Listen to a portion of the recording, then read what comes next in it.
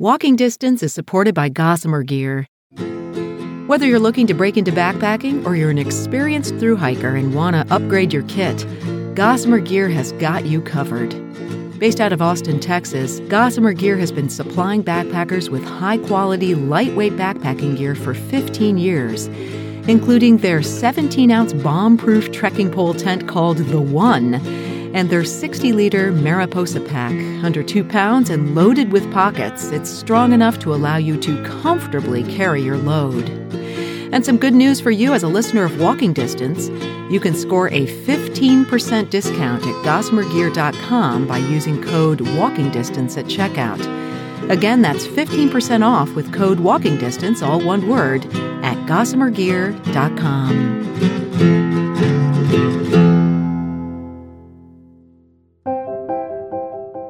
So 40th birthday, I started the PCT as a birthday present to myself. I started out with the whole, I'm going to eat the freeze-dried food because that's what I know at the time. So I started doing that and realized that the nutrition content of a lot of those just wasn't what I needed it to be. And then with folks like supplementing with traditional hiker foods like Pop-Tarts or instant oatmeal, ramen and instant potatoes, that wasn't really going to do the nutritional content that I wanted either, being a dietitian. So once I figured that out, I was like, I can't physically carry enough food. It just weighs too much, which that's what most hikers are afraid of. And they end up going in caloric deficits because they don't carry enough. So essentially, I have figured out how to maximize each bite of food to have all the nutrition you need. And it actually turns out to be a less volume of food without having to carry that 2 pounds that everybody says you need to carry. From the Trek, this is Walking Distance, a show for hikers, trekkers, trampers, and wanderers that proves any place worth seeing can be reached by walking there, and that it's even better when you carry all you need in a backpack. I'm Blissful Hiker. One of the most vexing problems we have when heading out on a backpack trip is what to eat. It's not as though walking maybe 10-hour days and burning through around 5,000 calories isn't making us hungry enough to scarf down plate after piled-on plate at an all-you-can-eat buffet. The real problem is, how do we carry all the food we want and need, and what choices do we make to ensure we eat enough? Erin Owens Mayhew is a registered dietitian who says she loves food, maybe as much as she loves thru-hiking. Erin, along with her husband Chris, owns Backcountry Foodie, a company that creates ultralight recipes designed specifically for backpackers. Their model is a kind of partnership where they provide recipes, meal plans, nutrition profiles, shopping lists, and even a community forum. Erin started out carrying military MREs, or meals ready to eat, on her early backpack trips, but she found them hard to come by, so switched to eating commercially freeze-dried meals. Those proved to be too expensive and didn't make economic sense when she decided to walk the PCT, so it was by necessity that she combined her professional knowledge as a nutritionist with her needs as a hiker, and like a lot of people, she kind of fell into her business. I started getting online, reading all the thru-hiker blogs and all these things of what other people do, and then realized that, a lot of people make their own food. Well, I've never done this before, so let me start figuring this out. So then the next step was, okay, I got some fancy software as a dietitian, so I started plugging things into my recipe software and ended up creating my own line of recipes, which I call Ultralight Meal Planning. Did my hiking for 2017, came back, people were loving the idea, wrote a cookbook, and now have an online platform that we do as full-time jobs. It's been a really busy couple of years. Right. You're definitely an experienced backpacker and a backpacker eater. You touched on this briefly, this whole thing of the 2-pound principle, that we have to carry that much weight for every single day. But you say that's a myth. Why? Because what's included in 2 pounds worth of food can vary so greatly. I mean, what you get in, let's say you were to pack 2 pounds of fresh food, like a day hike kind of thing. If you were to take sandwiches, fruit, and something like that, some carrot sticks or something you would have, is so significantly different from what I do, where I've maximized each and every little gram of food to where I can actually eat the same amount of calories in less volume and less weight. So a lot of those traditional hiker foods, you may need 2 pounds of food that equals 3,500 calories, but I can pack it 1.5 pounds for 3,500 calories. That's my least favorite rule. And I know it's been around forever and ever. And I researched trying to figure out where it came from, and I haven't figured out where it came from. So, and two, I like to think about is that if it worked, why are so many people struggling with food? Right, right. I mean, I tend to lose a lot of weight. I have such a hard time getting enough calories. Is that really kind of the main angle in on this, is to ensure that you're focused on calories and nutrition first before thinking in terms of like the amount of food? Absolutely. And that's one of the things that kind of makes me sad about thru hikers is they like, oh, I know I'm going to lose weight, but you don't have to. So if you were to pay more attention to your actual nutrition, you could actually stay really lean and strong and feel good and not have to go home feeling fatigued all the time just by paying attention a little bit more, reading some food labels rather than just kind of pulling off the shelves kind of thing and throwing it in the food bag. Losing weight doesn't have to happen. I actually maintained my weight while I was gone when I was doing the PCT and the AT. It was super strong. I came home and people were like, wow, you look awesome. So when we talk about calories and the right balance of fat and protein, which you mentioned, vitamins, do you have like general staples that people should be thinking of? And that's what I like to call combination foods. So I like to use foods that have all three of those things in it, the carbs, protein, the fat. So something like whole milk powder is an easy example. It has all those things in it. Whereas if you're to have just a packet of tuna, which is a hiker favorite, is really primarily just protein. So you also need that extra tortilla to get your carbs. And then to add in fat, you need some extra, whether it's cheese or add in some olive oil or something like that. So you actually have to eat 3 different foods to get all those nutrients. Whereas something like I use a lot of quinoa, dehydrated quinoa, because it has all those nutrients in each bite. So ultimately you can eat like all this nutrition again with less food, which means your pack's smaller. You're not having to carry all these extra foods to get the same nutrition. And that's really a problem if you're in bear country, because you have to be able to fit enough food into your bear box. And sometimes I've found that to be difficult, like you're really cramming down everything and squishing it in there. But if it's lower volume, you can really take more. Right. And that's something I've been known for is for the Sierra portion of the PCT, I packed 5,000 calories, 7 days worth in a bear can, which I know that's kind of unheard of. Mm-hmm. But the trick of that is choosing foods that are pliable. So again, I use a lot of grains that, can mishmash up in there and use up every single little air pocket. I use a lot of meal replacement drinks, which have loads of calories and protein in them. So they're really pliable. Bean dips and hummus are really awesome. Whereas ramen doesn't bend. It's a brick. It has a lot of air pockets, and then it's only really kind of a carb fat source. You're not getting a lot of protein.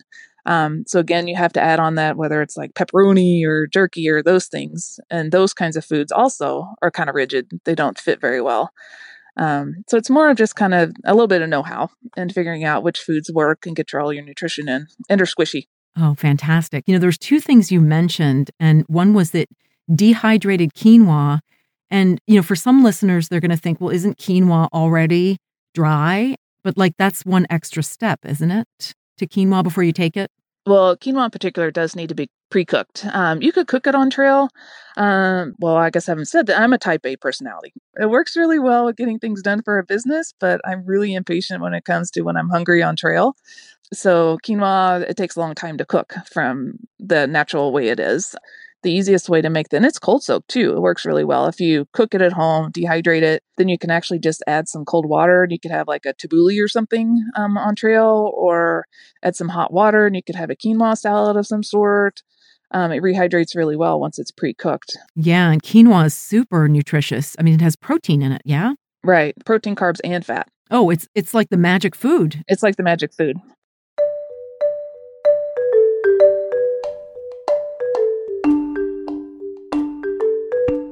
One of the biggest concerns, too, is not only the amount of time once you're there on the trail putting things together, but the amount of time at home. You don't want to be spending, day after day after day. So if you sort of have it, in the cupboard, I guess, then when you're putting your little cups together, it's not as big a deal. Right. And that's what I try to encourage people to do. When there's an off season, it's yucky outside, you're not able to go hike, that's the perfect time to stock up on all your staples. because it doesn't take too much effort to like boil some pasta. You normally do that, or just boil an extra batch when you're making dinner one night. Then just throw it on the dehydrator, then it's ready the next morning kind of thing. So it's really not a whole lot of extra effort, as long as you do that like pre-season kind of thing. So you're not having to hustle right before the weekend before you hike kind of thing. And I also am a big believer in dry ingredients based recipes, which is how ours are designed, because you just pull out your staples out of the pantry, dump all these dry ingredients in the bag, and then you're ready to go, versus having to prepare a full meal fresh and then dehydrating it, doing all your dishes too. Again, type A. I don't like to do all these extra steps. Right. So you've mentioned quinoa and pasta. Would you put anything else on that list of those kind of major staples that you could do sort of in a big batch? Like I said, I love whole milk powder, or if you need fewer calories, like non-fat milk powder is great, kind of as a creamy base. You can use it for cereal. You can use it for granola. I mean, you can use it for all kinds of things. I use a lot of nuts, so they're kind of like a regular food that we have in our house already. I use a lot of Parmesan cheese, which we already have at home.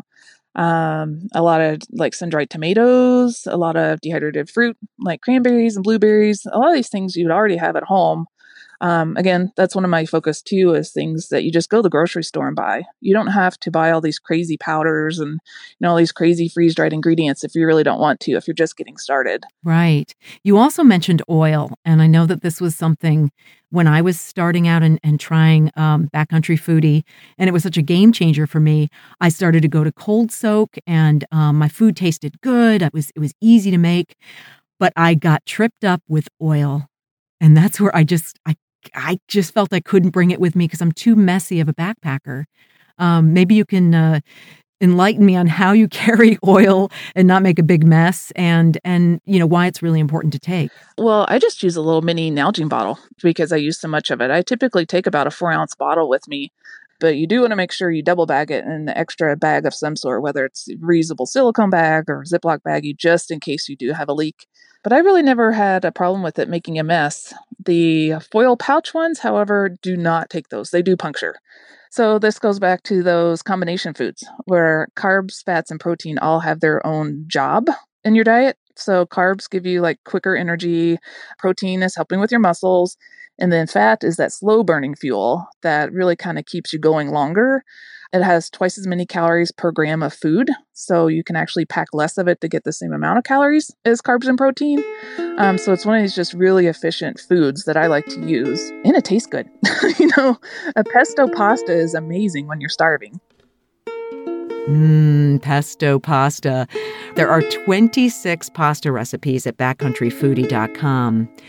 Erin Owens Mayhew is the founder and the foodie, a registered dietitian who discovered through her own trial and error as a backpacker that there's a better way to balance our nutritional needs with the weight and volume we can manage to carry and still have things taste good. One of the irritating things that's happened to me while on trail is developing tachycardia, or a racing heart. It seems to be associated with a lack of potassium and magnesium and likely being a little bit dehydrated. I remember sitting down on a moss-covered log in the Tararuas in New Zealand, eating every single thing in my food bag to restore my body to some semblance of normalcy before a big climb. It's a game changer to stay ahead of those types of incidents by eating the right foods at the right time. And I guess I'd add wanting to eat the foods at the right time.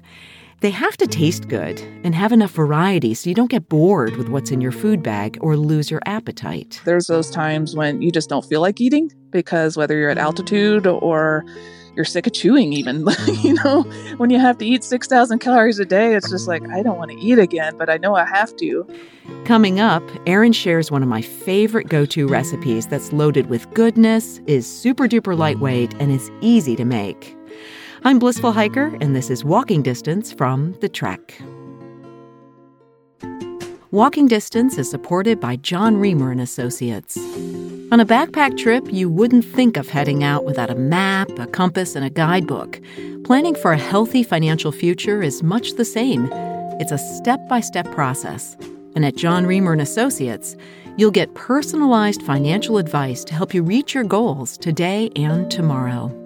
With the right financial advisor, life can be brilliant. Be inspired at johnreamer.com. A private wealth advisory practice of Ameriprise Financial Services, LLC, located in Minnesota with over 30 years of experience. This is Walking Distance from the Trek. I'm Blissful Hiker. Today we're talking to Erin Owens-Mayhew, the founder of Backcountry Foodie. Okay, let's be honest. When we backpack, diets just go out the window for most of us, and we give ourselves permission to eat anything, like Tim Tams for breakfast, Pringles for lunch, followed by a tortilla smothered with Nutella for dinner. Why is it that we crave salt and sugar so much? I remember on my PCT thru hike, I got to the point where I ate a full bag of Sour Patch Kids every single day just to keep going. Right. That's one of those things is your body's starving for something. So if you are able to eat a little more well-rounded diet, then it's going to get those simple sugars without eating candy. I mean, dried fruit is going to give you some more vitamins and fiber and those things than just some Sour Patch Kids. Although I will admit I'm a Sour Patch Kids fan too. They go in my pack, but they have a time and place for me. I use them more as kind of an emergency food of like, oh, I'm starting to really run down and here's a climb I'm getting ready to do. So I'll pop a couple of those to give me some quick energy to get up there because I digest so quickly. But I had a bad experience with them on the AT because they're just so popular and they're so yummy that I felt horrible because I was eating those instead of eating my other food. So I actually did a little experiment myself and it failed. It was a really bad idea. So I won't do that again. So in your meal plans, they're cross-referenced with a pantry, this idea that, I mean, I guess theoretically, you wouldn't have to dehydrate any of your ingredients. You could really buy everything. Can you talk about that a little bit and how it works? Right. Again, so going back to the dry ingredients-based recipes where you can just go to the grocery store and pick up all these things and keep kind of a backpacking pantry, I guess you could say. And again, it's gotten to be where there's so many ingredients. If you have a relatively well-rounded diet at home, you probably have a lot of this stuff already at home. Or if you don't, then there's things that you could actually continue eating at home if you didn't use them all up in your backpacking meals kind of thing. So they're not things that you're going to use for 2 or 3 backpacking meals, and then they're going to sit in your backpacker box for, 6 months until you need it again kind of thing. Right. Do you have a theory about eating 3 meals a day or snacking, or is that really more of an individual thing? I feel like it's individual. It's more of kind of whatever works for you. I'm a big 3 meals per day person because I enjoy meals. I love to eat. Again, this is why I'm a dietitian. I love food. And then I snack in between to keep my energy level working well. Whereas other people don't like the feeling of having like large meals throughout the day. So snacking is fine too, as long as you're still like getting those calorie needs throughout the day as you're snacking. Mm-hmm. Now, I did mention that getting into Backcountry Foodie was a real game changer for me. And one of the big changes was leaving my stove at home and starting to cold soak. I saw a lot of people on the PCT doing that, and I just couldn't even imagine ever doing it. And I found it to be wonderful. I mean, it was really freeing for me. I don't drink coffee, and so I didn't need that warm drink in the morning kind of thing. So it was perfectly fine to have everything cold. Can you give a few words just about cold soak? Do you do it, and do you recommend it? Again, this is another one of those personal preference things. So I actually cold soaked the entire Oregon Coast Trail. And the only thing I missed was the breakfast. And this is a key I found, that don't try to cold soak things that are supposed to be hot because they just don't taste the same. Cold soak things like that are supposed to be cold. So don't cold soak oatmeal hoping it's going to taste the same, or like a spaghetti dinner. It's just not the same. So I've since actually created cold cereal recipes and granola and drinks that are cold that taste amazing, but they're meant to be eaten that way. So, freeze-dried yogurt is another favorite of mine. Just add a little bit of water and you have yogurt like you would at home. Pasta salads are really awesome cold because they're like a deli salad. Bean dips again, hummus, all those things are meant to be cold. So they actually taste really good. So it's more of a personal preference. If you really like hot foods, then keep your stove. If not, go in cold soak, or I call it a lot of no cook, actually, because things don't actually have to be soaked. There are a lot of foods that you just add a little water and it's ready within a minute or two.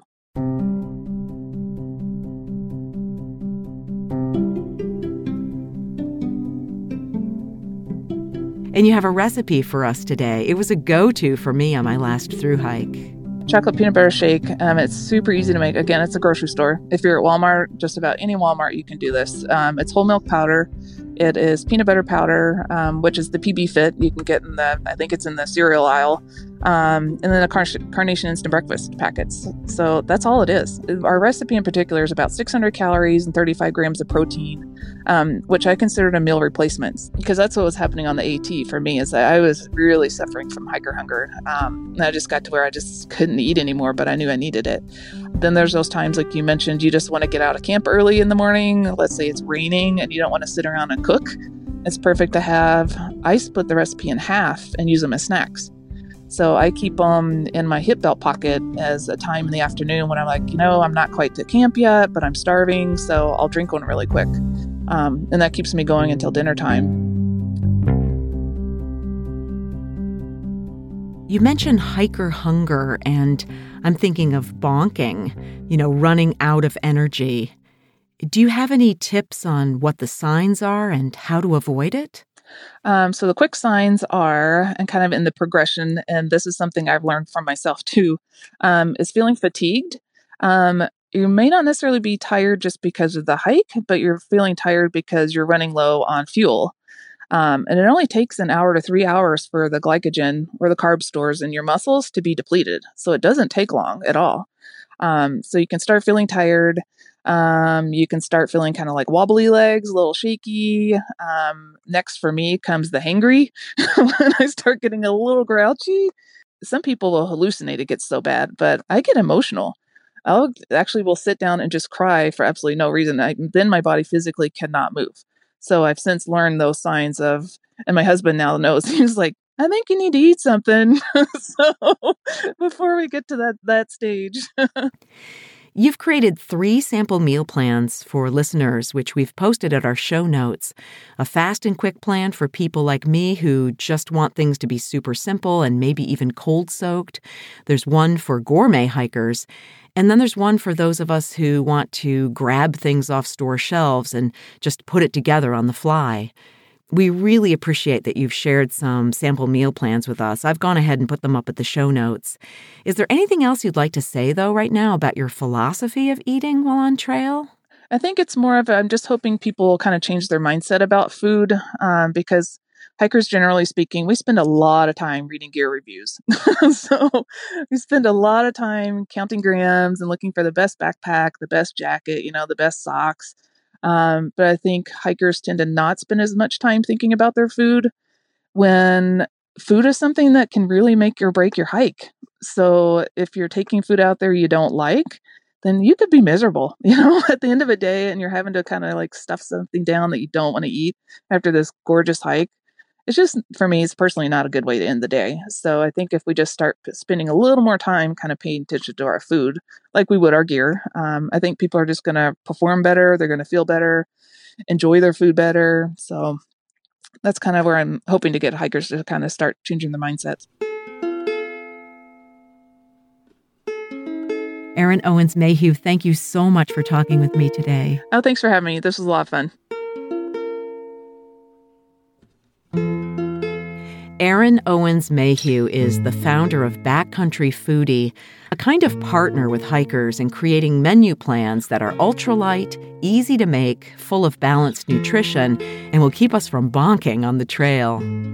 I mentioned that I experimented with Backcountry Foodie's recipes while walking maybe the shortest through hike of my life, the Kekakabik Trail in northern Minnesota. And I was amazed at how delicious and filling the food was, even when I just cold-soaked. I kind of feel like I'm going to be leaving my stove at home from now on. But that was just 3 nights out, so don't hold me to it. You can find those meal plans from Backcountry Foodie and the recipe for peanut butter shake in the show notes. And you can always reach out to us at walkingdistance@thetrek.co. Original music was composed by Daniel Nass.